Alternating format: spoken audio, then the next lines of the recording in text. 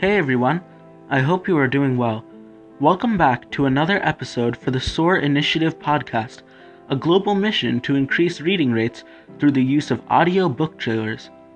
Thank you very much to all of SOAR's listeners for using this resource and supporting this mission. I hope you can continue to listen to SOAR episodes and spread the word about this initiative. I'm proud to continue the theme for this season, which is honoring authors through book trailers of a few of their books. The last author was Rick Riordan, and his complete Percy Jackson series was reviewed.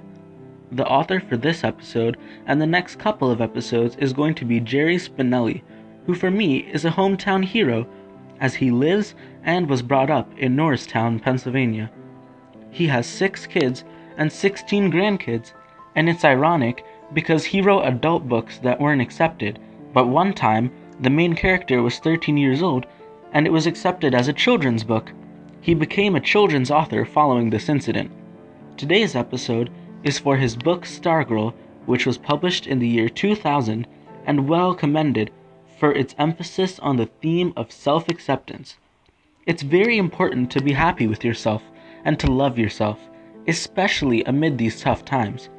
There's also a sequel for the book that was published in 2009. The best part is that it coincides with the normal theme for the season, because Stargirl also exists as a movie that was released in March 2020 and is available on Disney+. Always remember that the book can be slightly different than the movie, and that the book trailer will be covering the events in the book. The protagonist is named Leo Borlock, who has a strange love of porcupine ties.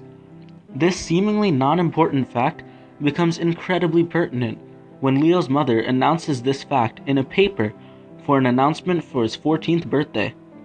An unmarked gift containing a porcupine tie comes in for Leo, which we later find out was sent by Stargirl Caraway, a girl whose real name is Susan Caraway. A few years later, Stargirl, who had been homeschooled till the current point, came to attend 10th grade at Mika High, while Leo was an 11th grader. She had unique outfits, behavior, and was extremely friendly to everyone, which caused her to stand out as a new student at the school. Leo liked her, and though at first a mean girl named Hillary made it hard for her to make friends, she eventually joined the cheerleading squad and became fairly popular. This new extracurricular that made her popular in the first place eventually led to her downfall, because she would cheer for both her team as well as the opponents due to her extreme kindness. Leo begins being treated poorly as well, because he's an acquaintance of Stargirl's and people cannot accept her for who he is. Leo tells Stargirl that she has to change for them to be together, because everyone hates him for being with her.